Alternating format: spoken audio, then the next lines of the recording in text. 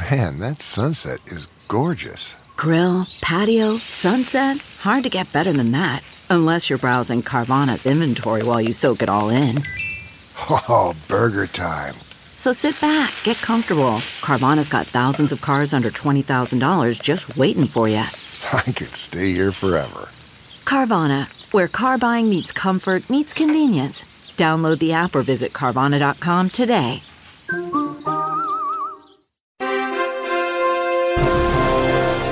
Hello, everybody. I'm Lou Dobbs, and this is The Great America Show. Welcome, and great to have you with us. It's been 4 days since a bag of cocaine was found in the White House. Still no telling who it belongs to, but everyone has a guess, don't you think? Perhaps the most secure building in the world, the most advanced security systems in the world, and a pretty well-trained force of Secret Service agents.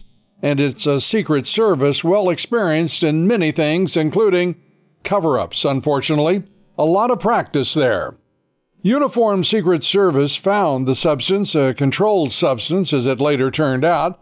They called in the fire department hazmat's team, which said they found the cocaine in the White House library, which happens to be just 2 floors directly below the White House living quarters. Listen to that dispatch call now, confirming the location and the substance. To repeat, I didn't copy your results on the Gemini. Gemini's results are no match found with a red bar, no match found in the library. We'll go ahead and back. Come on up. Correction record has that we have a result on the Gemini. We have a yellow bar stating cocaine hydrochloride. Pass number 53-21-4. It wasn't until a short time after that confirmation the Secret Service spun into action and disputing where the cocaine had been found. Were they trying to cover for Hunter Biden, who had been in the White House days earlier? Secret Service now says the D.C. dispatch was inaccurate and that the cocaine was found in the West Wing area where visitors and employees leave their electronic devices. Conveniently, the Secret Service version would distance Hunter from the area where the fire department says the cocaine was, shielding the president's son as they've done for so long. What do you think? President Trump posted the following on Truth Social right after the discovery. Quote, "Where are the White House security tapes like the ones I openly and happily gave to deranged Jack Smith, which will quickly show where the cocaine in the White House came from? They already know the answer, but probably don't like it. It may be a while before the mystery is solved. Truth takes longer with the Bidens." More action in the Gulf region. The U.S. Navy stopped the Iranian Revolutionary Guard when they tried to seize 2 oil tankers in separate incidents in the Gulf. A Navy-guided missile destroyer arrived on the scene and the Iranian Navy withdrew quickly. The second incident just 3 hours later. The Iranian Navy fired on a Bahamian-flagged Chevron crude oil carrier. The shots reportedly hit the tanker's hull, but no injuries, no significant damage to the tanker. Just last week, Biden's Iran envoy, Robert Malley, was placed on leave amid a security clearance review. The security clearance review comes as Malley allegedly is being investigated for mishandling of classified materials. And the State Department this week issued a travel advisory for all traveling to China. The department made this statement, quote, "U.S. citizens traveling or residing in the PRC may be detained without access to U.S. consular services or information about their alleged crime."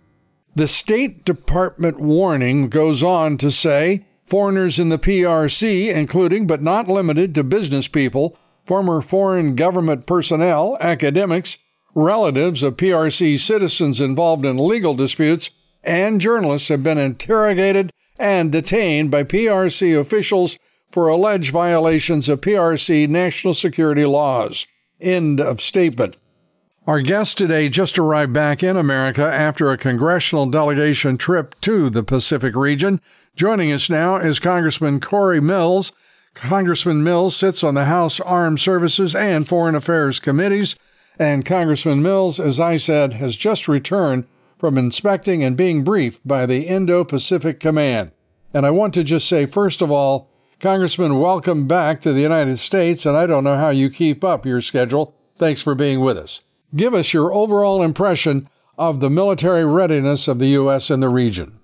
Yeah, thanks, Lou. I appreciate it. Yeah, I don't think my body clock has necessarily caught up to being back in the U.S., but always happy to be back and love being able to celebrate our amazing Independence Day on this 4th of July. And so a little bit about the trip. So as you know, I'm a member of the House Armed Services Committee, but also a member of the House Foreign Affairs Committee. And of those committees, I sit on the Intelligence Special Operations Subcommittee, the Military Personnel Subcommittee.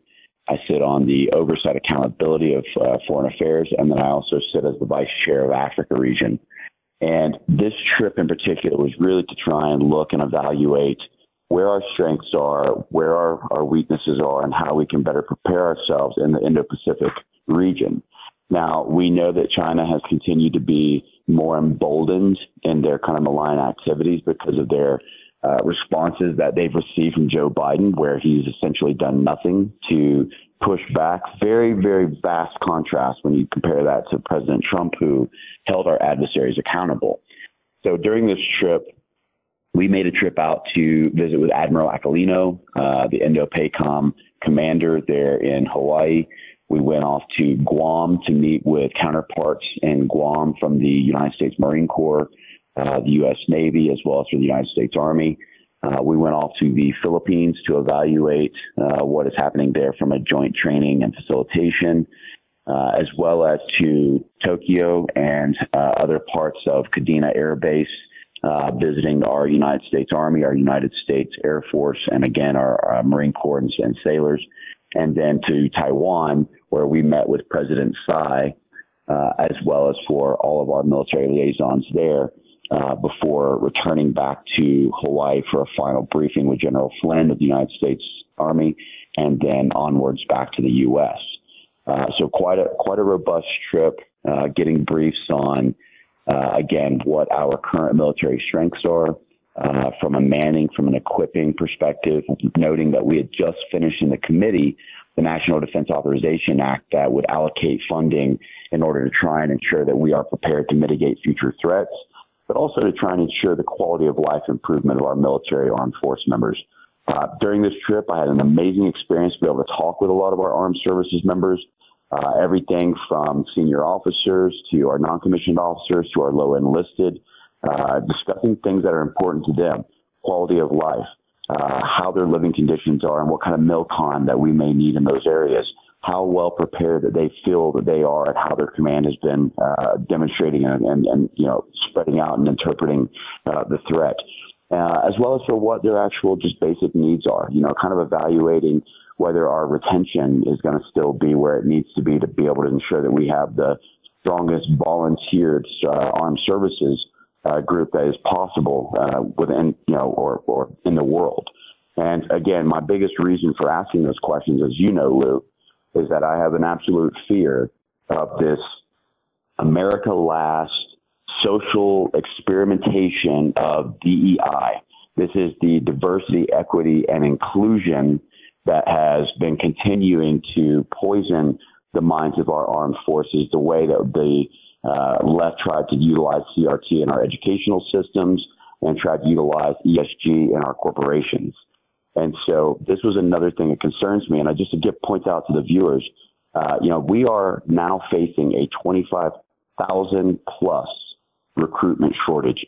When you combine that to the nearly 8,600 that was unconstitutionally purged out of our military due to the COVID vaccinations, you're now talking about nearly a 3-division shortage throughout our military.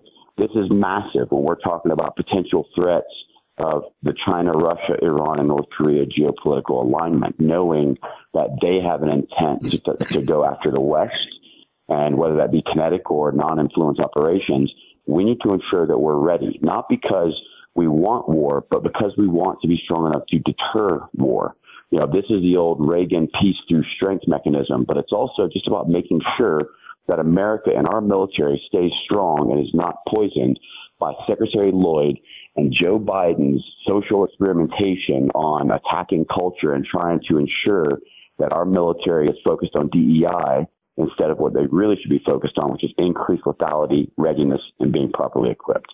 I hope that we are closer to the latter than the former, but I have the distinct impression that this administration is quite content to let Lloyd Austin destroy the military wholesale, and with him, General Mark Milley, who is a fool with a lot of stars on his shoulder, in my opinion. I'm not, and I won't ask you to comment on that, but I want to get my opinion out there straight up about where I'm coming from.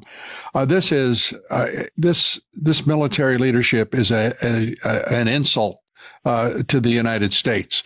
And I just can't understand how it would be necessary as a matter of oversight that they should be brought to heel on DEI, on the way in which they should be proceeding with recruiting and retention, because they are driving troops out intentionally. I don't understand why those troops who went out, Congressman, who were forced out of the military because they wouldn't take a vaccine, why hasn't that been rectified? Wow. Why aren't they back in military, those who want it? Well, that's a great question, Lou. And just to go ahead and echo your sentiments, I can tell you that I have that same feeling of disdain for what Secretary Austin is doing to our military to weaken us. But I will comment on the fact that myself, as well as for Congressman Jim Banks, who is the chair of the Subcommittee on Military Personnel, as well as for my colleague Matt Gaetz, we are going very heavily after those who were purged out of our United States military, not just, and this was kind of some of the amendments that I was actually pressing during the NDAA, which is things like preventing, our service members get bonuses sometimes when they first enlist. They call them your enlistment bonus, as they will. Right. When they came into the military, they weren't there to serve a political agenda. They were there to serve the nation. And these people were unconstitutionally purged. And now, to add insult to injury, the DOD is now trying to go after those soldiers, those airmen, those sailors, the Marines, those guardians who were purged out of the military, and tell them they now have to pay back their signing bonuses. Now, this is absolute lunacy that you're going to ask these members who served our nation, who was willing to continue their service but didn't want to take the jab, and now they're being forced to try and pay back a bonus that they've likely already spent as young, men and women. And so my personal opinion and what I've talked to Chairman Banks about, as well as for my colleagues, is that not only do I feel that this shouldn't be permitted, but we should be allowing these military members back into the military, should they actually choose, and give them full back pay, full benefits, and allow them to serve out the time that they would like to serve in our military back to the armed forces, not to a political agenda, not towards DEI, not towards a COVID vaccination that was unconstitutionally implemented, but to actually serve the armed forces as they had intended in uniform to try and keep our nation safe. Hear, hear. We're talking with Congressman Corey Mills. We'll continue our conversation right after these quick messages. We seem to be in a situation, folks, where, as Congressman Mills says, the U.S. military is trying to out-pronoun our enemies. We'll be back with Corey Mills next.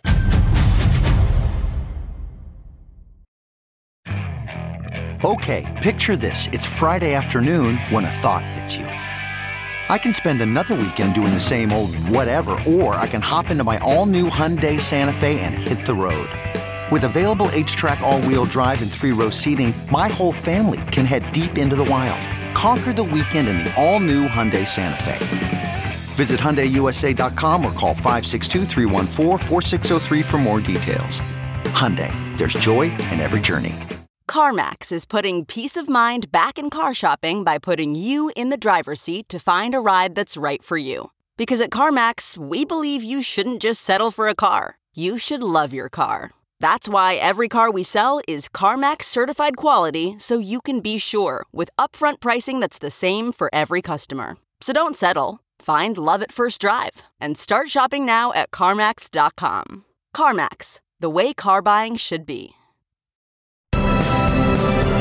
We're back with Congressman Corey Mills, and we're talking about the readiness, the lethality of our forces, it can be nowhere near where it should be, Congressman, in my opinion, based on what you've said, with 3 divisions down, and we're already operating from that very low base of readiness with even fewer combat brigades than we've had at any time since the Cold War.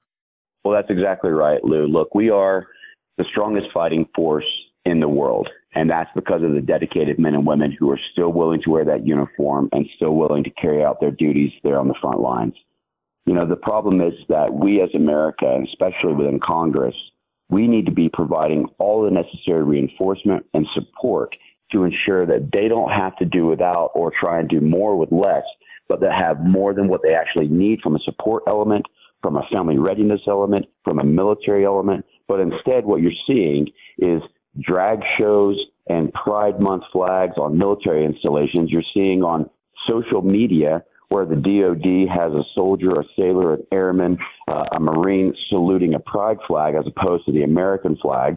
And we have people who are focusing on diversity and equity and inclusion training or pronoun training as opposed to what they should be focused on, which is getting ready to either be in the fight or preparing to be ready whenever that fight comes. And so, you know, this is where our deterrence, our best asset that we have as a nation for peace, is to demonstrate to our adversaries and those who are trying to harm us in the West that we are ready to take on the fight. The more that we are ready, the more that we have that peace through strength ideology, the more that we actually demonstrate that we are not the individual to try and push over, the more our adversaries stay at bay and we see more of a peace throughout the globe. And so this is where our focus should be. This is where our attention should be, because I can tell you, while we may be able to out-pronoun all of our enemies and our adversaries are not thinking about the he, him, she, her, they, them mentality. They're thinking about, how do I get my military industrial base up to be able to support a fight that could be in longevity? How can my fighters be improved in their increased lethality? How can we ensure readiness and deployment capabilities? That's the things that they're focused on that we should be prioritizing. But instead, you've got a woke military through the weakness of Secretary Lloyd Austin, who is poisoning and indoctrinating our armed forces. You have Joe Biden, who is placing his identity politics above the thing that should matter, which is meritocracy. And I'm glad to see some of the affirmative action being struck down in SCOTUS, because I think that sets the right precedence for us to be able to move forward. But the reality is this, Lou. If we walk through the rows and rows of headstones in Arlington Cemetery or any national cemetery across this great nation, we don't look and identify those headstones by its race or its creed or its gender or its religion. We identify it by the sacrifices of heroes. And if you didn't know the individual who sat beneath that headstone and you only saw their name, you would have no clue the color of their skin or how they identify with regards to their religious beliefs. And that's the way we're supposed to be as a nation.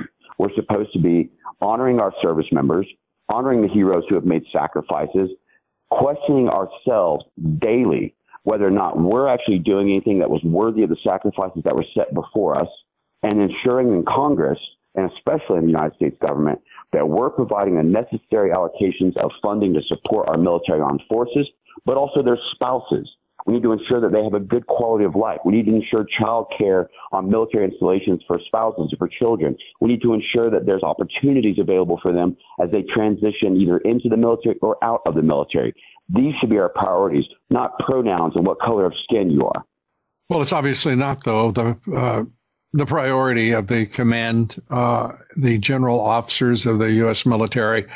It also goes a ways toward explaining how morons in that group of officers came up with the long war doctrine, and it turned out to be more a prophecy than a doctrine, because that's exactly what we got in Afghanistan after David Petraeus wrote that doctrine, and the idiots in the general staff subscribed to it. We haven't won a war. We haven't won a war since 1991. And this military, I don't understand how they think they're so clever. they're not measured on their success. They're managed apparently and meet a metric of longevity. If you can survive the bureaucracy in the military, you've done something. I have to say, this military leadership that we have is not worthy of the men and women who are service members serving as enlisted personnel. I just can't even understand why we put up with their cute nonsense.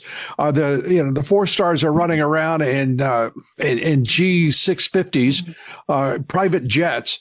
What are we doing with this military and this general staff that is 3 times as large as it was, 20 years ago?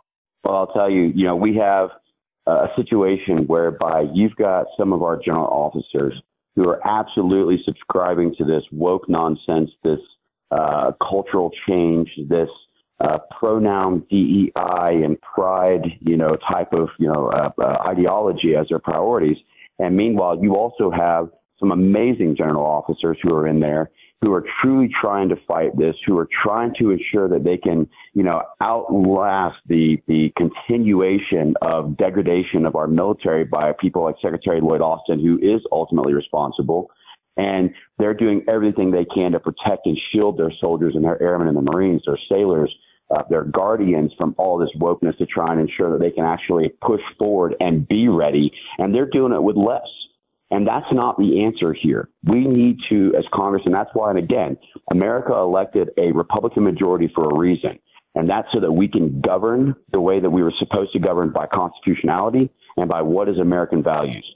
As a person who has served in our United States military as an Army combat veteran myself, I can tell you that our military strength, our readiness, and our ability to support and serve them is the top priority for me. And I will always ensure that our men in uniform are always taken care of. They are protected. They're given what they need, but also our veterans who are transitioning out are being provided the necessary support and the counseling and the medical, capabilities and treatments that they deserve after rendering service to this great nation. So, I'm not going to get out of the fight, as you know, Lou. I can tell you Chairman Banks is not ready to get out of the fight. Neither are many of my colleagues, like Congressman Ronnie Jackson, or even our chairman of HASC, Mike Rogers. We are very much, and that's why that trip for us was so significant. That's why the NDAA, National Defense Authorization Act, is so important. And that's why we are continuing to evaluate ways that we can strengthen our military. And in my opinion, one of the first ways to do that is to impeach Lloyd Austin, which I have actually provided a draft of my impeachment articles for a willful negligence of duty or a dereliction of duty, which he, in my opinion, has subscribed to 1,000%. We're talking with Congressman Corey Mills when we return in just one moment. We're going to find out why the U.S. military, the United States Commander-in-Chief, has not responded publicly to China's intention to build a military base on Cuba. We will return in just one moment. Please stay with us. Welcome to Fail Better, David Duchovny's new podcast with Lemonada Media. On Fail Better, David, who has experienced both low and high-profile failures throughout his life, explores the vast world of failure, how it holds us back, propels us forward, and ultimately shapes our lives. Each week he'll chat with guests like Ben Stiller, Bette Midler, and more about how our perceived failures have actually been our biggest catalysts for growth, revelation, and even healing. Through these conversations, he hopes listeners can learn how to embrace the opportunity of failure and fail better together. Fail Better is out now wherever you get your podcasts. Okay, picture this. It's Friday afternoon when a thought hits you. I can spend another weekend doing the same old whatever, or I can hop into my all-new Hyundai Santa Fe and hit the road. With available H-Track all-wheel drive and 3-row seating, my whole family can head deep into the wild. Conquer the weekend in the all-new Hyundai Santa Fe. Visit HyundaiUSA.com or call 562-314-4603 for more details. Hyundai, there's joy in every journey. We're back with Congressman Corey Mills. China ramping up its military, obviously, on every point and every level, whether it's sea, air, or our ground troops. Are we ready to meet? And I'm just going to talk about the Indo-Pacific region here, where you've just spent some considerable time and energy assessing that region and our preparedness. Are we ready for what they're getting ready to throw at us? Well, I would say that I think that thanks to this upcoming National Defense Authorization Act allocation, as well as for just the amazing uniformed military that we absolutely would be victorious should this come to bear. We are hopeful that it doesn't. We're doing everything in deterrence. But to comment on your earlier statement, Lou, what Joe Biden is doing right now, and I refuse to call it commander-in-chief, as he has to act like one before I can actually, feel he's deserving of the title. But he is actually weakening us in every single way, militarily, economically, as well as for politically. And our adversaries do not fear us. Our allies do not respect us. And meanwhile, China, Russia, Iran, and North Korea continue to strengthen themselves throughout the world. You're seeing this where China has advanced their Belt and Road Initiative, where they are continuing to push to expand the Eurasian borders. They are connecting key maritime and overland supply chain routes for precious rare minerals, as well as for other types of resources for readiness and preparedness. You've got them expanding out all of Africa. They are now trying to dominate Oceania with our trade lines, which would allow them to cut off Western Hemisphere supply chain so that they could start attacking the United States through a cutoff of economic resources. And now, to add it to even a worse situation, they're in our own hemisphere. You've got the marriage of convenience with Russia, where they are now able to go into the Chavez of Venezuela, or Pedro, who is the newly elected in Colombia, who is embracing the communist ideology. But now they're even going a step further to get closer to the United States by building a spy and a surveillance and joint training base in Cuba, 92 miles off of my state that I'm a delegate of in the state of Florida. And so they're not even trying to just keep this on their side of the globe. They're actually coming into our own Western Hemisphere and right off of our own shores. And the Biden administration has done nothing, not a single thing that I can say is tangible to prevent this or to address it or to even put out a statement that we will not accept certain things. They're flying spy balloons over our country. They are continuing to buy up our farmland, and food security is directly related to national security. They are utilizing economic coercion of Panama and Honduras, where they can get complete control over the Panama Canal for its taxation and its tariffs and its actual passages. So they are encircling the United States in a way to drown us out from an economic and resource perspective, while attempting to try and eliminate the petrodollar through OPEC and replace that with either the yuan or the ruble or another source of currency, because they want to eliminate the U.S. dollar from the global currency to throw us in hyperinflation. We are treating them as if they are just a competitor. They are not competitors. They are an adversarial nation. And we need to start decoupling our reliancy on these nations. We need to start strengthening our military. We need to start strengthening our energy dominance. We need to get back to controlling our own food supply and food security by protecting our agricultural sector. And we have to strengthen our industry by investing in America and not continuing to send American taxpayer dollars outside of our country, where it needs to be right here to support the American people. I couldn't agree with you more. As a matter of fact, I have been warning about each of these dependencies that have been created by the globalist elites who run our principal institutions, whether it be corporate America, or should call it not corporate America, because most of them are just globalist corporates, whether it is education, whether it is the Marxist Dem Party.